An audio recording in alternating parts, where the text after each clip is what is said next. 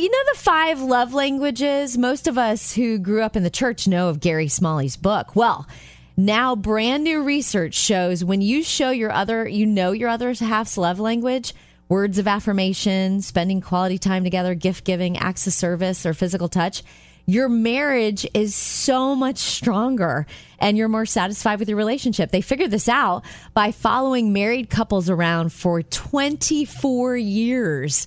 And the couples that knew each other's love languages, they were a lot happier and they did a lot better. I thought that was so cool. Something we learned growing up in church has now come full circle. So love language is very interesting. What's your love language? And also, how long did it take you to figure out what your better half's love language is? Right? Are you still trying to figure it out? Yeah, maybe it's a working, maybe it's just shifting sand. Who knows? Hey, Chaz, we're talking about the love languages. Do you know what yours is? Yeah, mine was it the love language of giving? I like to give. Like if a car gets in my way, I just give my air horn. They have a nice day. You're using your horn in love. And I like to receive good compliments and encouragement back, as you know. Words of affirmation. Good. After you honk at people, do they give you those maybe hand gestures of encouragement? They used to. Nowadays, it just doesn't. They don't acknowledge it. They just keep going. How dare they? Coming up, imagine this. Your answer to prayer was right in front of you all along. This is your guaranteed to put you in a good mood story of the day. Imagine your answer to prayer was right in front of you all along. That happened to this family in London. Their 90-year-old grandma has dementia, and she was needing more and more care, but the money just wasn't there to pay for it. Turns out the answer was right in front of them all along. Well, actually, hanging on the wall above Grandma's bed. You see, she had left Italy as a young girl and inherited a painting of Mary and Jesus from her father.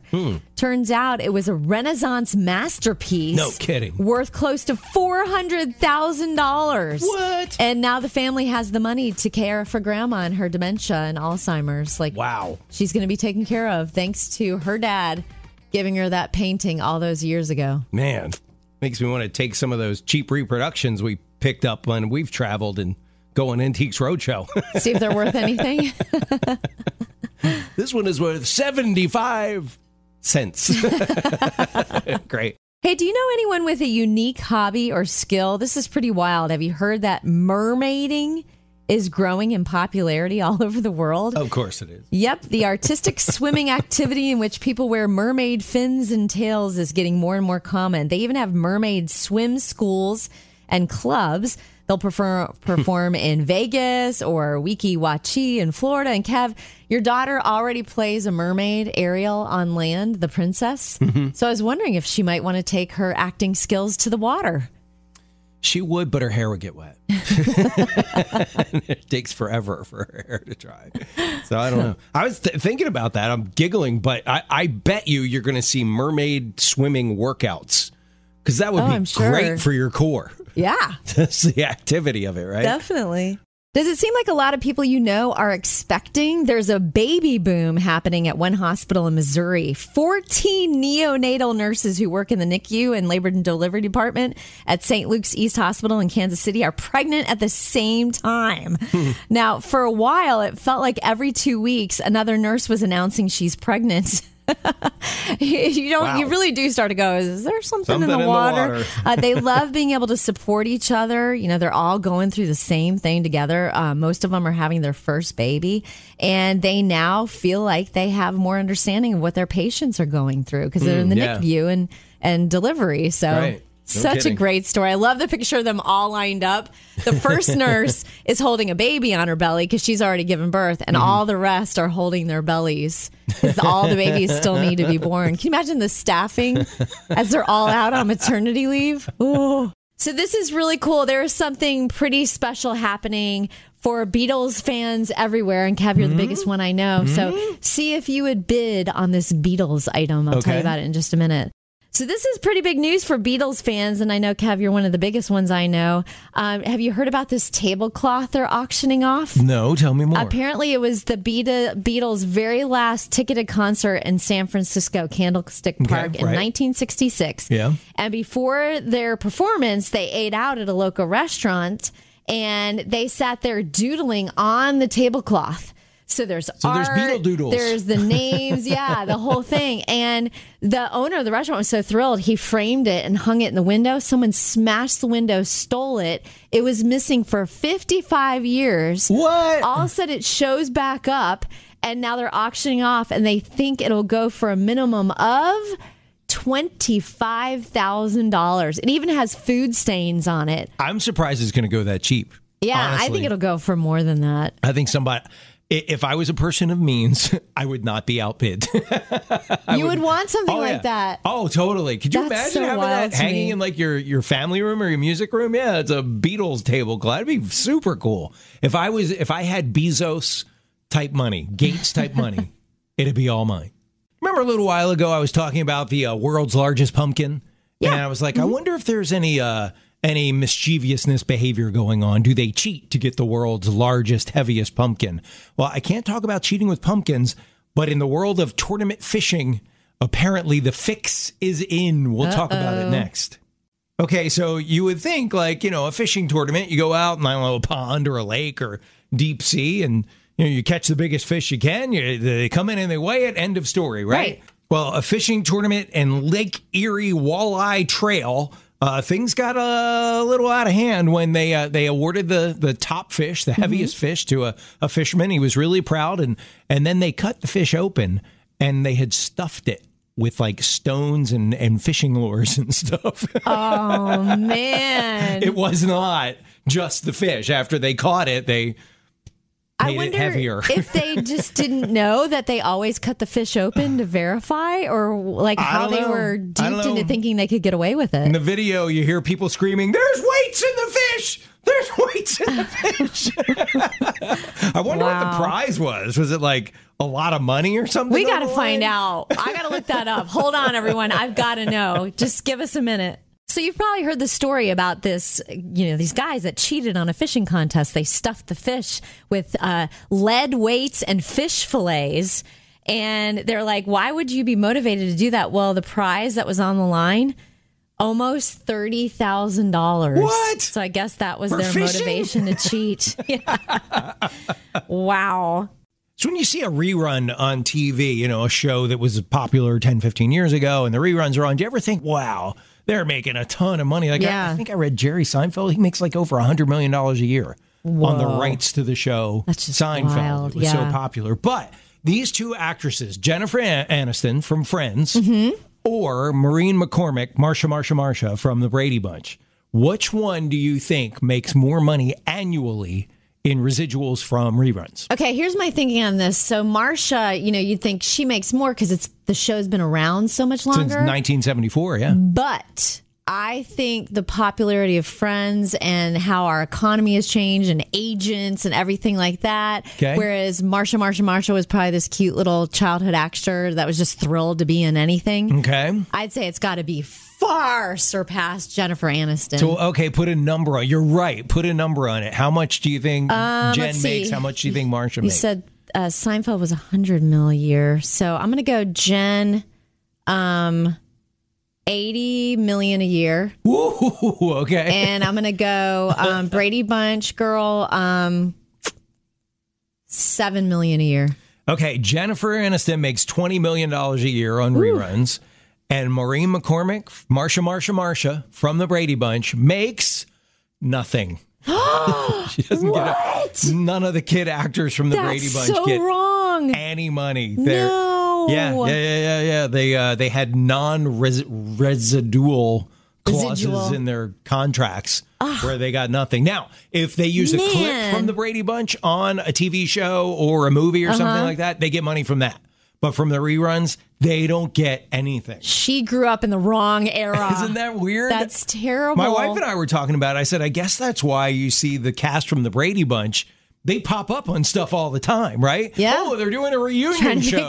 Trying to pay the bills. They're going to be on HGTV. Yeah. Yeah, they're on all the time because they need the money. Kevin was just teaching us a minute ago that the kids from the Brady Bunch show made nothing on residuals. None of those reruns. They don't get a penny for them. And there's somebody else who never even made a first paycheck on something they did super famous. I'll tell you about it in just a minute. Okay, so the Brady Bunch kids never got a penny off any of the reruns, not 1 cent. I had no idea. But guess who else never even got paid for the first gig? And that is the singers, the voices that sang on the Peanuts, the Charlie Brown special. No kidding. That was a boys' choir. They were just thrilled to be on it, thrilled to be a part of it, and they have never made 1 cent off any of it. Wow, they should get the band back together and every Christmas go on tour. It's time to cash in. They paid you peanuts in the beginning, not anymore. Boy, money is tight with the holidays coming up. Everybody's looking for a way to make their dollar stretch or make more money. And I may have something for you if you're looking for a side hustle coming up next.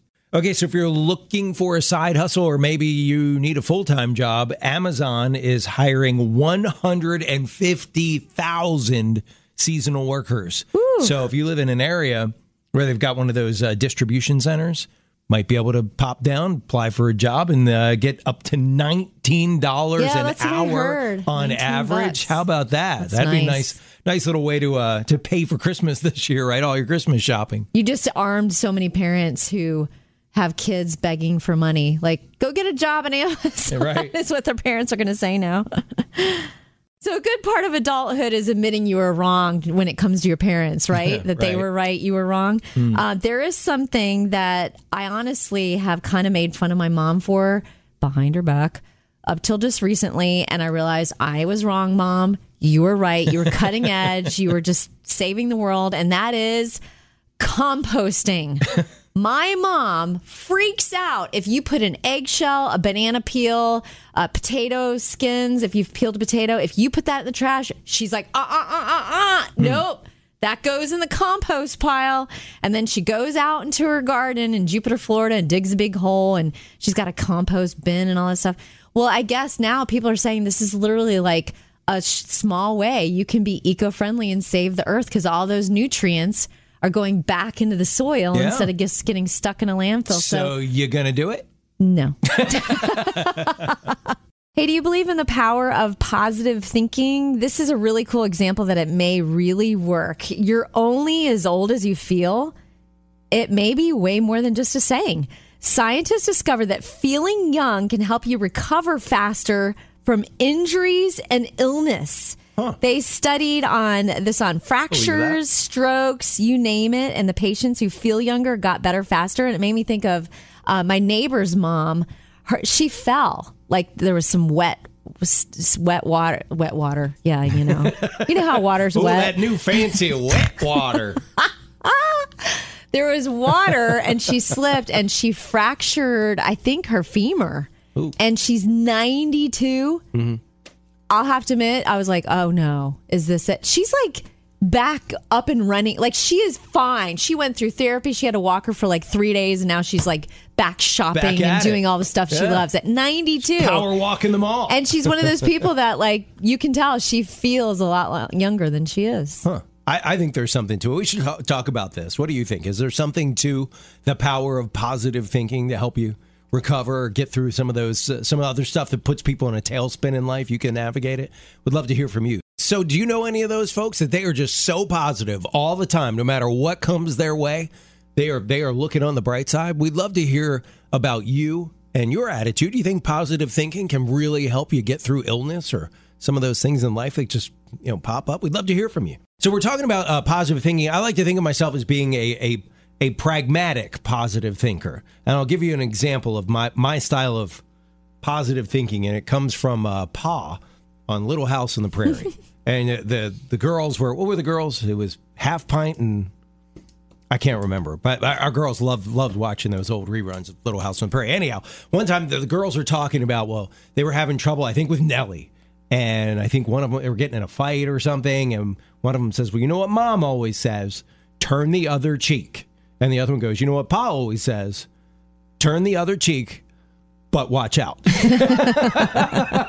That's funny. And that I apply that same type of thinking. You want to, yes, you want to have a positive attitude, but you also want to be pragmatic. Like, if you can't tell, I'm getting over a little bit of a cold. So whenever I get sick, I apply positive thinking, pray about it, try to think like, all right, I'm not letting this get me down. I'm going to stay upbeat, energetic, and it's all a state of mind. But I will also take Dayquil while doing that. The yin and the yang. That's good. And when he coughs, he goes, He's the only one I've met. Positive and pragmatic all at the same time. That's good.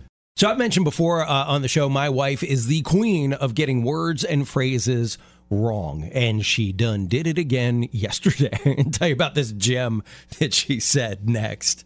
So my wife is the queen, the undisputed champion of getting phrases and words wrong. And she did it again the other night. It was late-ish. It wasn't like crazy late. It was like 10 or 10:30 and we're driving home. And we're going down a pretty busy road, and there was a group of kids, probably tween-ish years, and in her opinion, they should have been home. They shouldn't have been out running the streets by themselves that late at night. She said, they need to be like E.T. and go home. And I said, honey, I think it's phone home. And she goes, no, go home. I said, so it's E.T. go home, not E.T. phone home. Nope. I worked at the movie theater when that movie was out. It is E.T. Go Home. Well, in her defense, that movie came out a long time ago. and he did, in fact, go home. He did, after he phoned home. But the phrase was, E.T. phone home. And she said it with such authority. You kids need to make it like E.T. and go home. That's hilarious. I love her. Ever say to yourself, I can't remember anything these days? There may be a couple of reasons why. Number one, not getting enough sleep. Not sleeping enough can affect your ability to learn new things by up to 40%. And it affects the part of your brain that creates memories. Try telling that to your teenager who won't go to bed, right? And then they're like, I don't know why I didn't do well on that test. Second reason why you might be forgetting everything, multitasking. Bottom line, when you're distracted, you forget. Number 3, drinking alcohol. It can damage brain cells and cause your brain to shrink. Not being active, getting your body moving, increases blood flow to your brain and helps protect your brain cells. Smoking, and the final reason why you might be forgetting a lot these days, not eating certain foods like leafy vegetables, fish, berries, and nuts. Those are all really good for your brain and for your memory.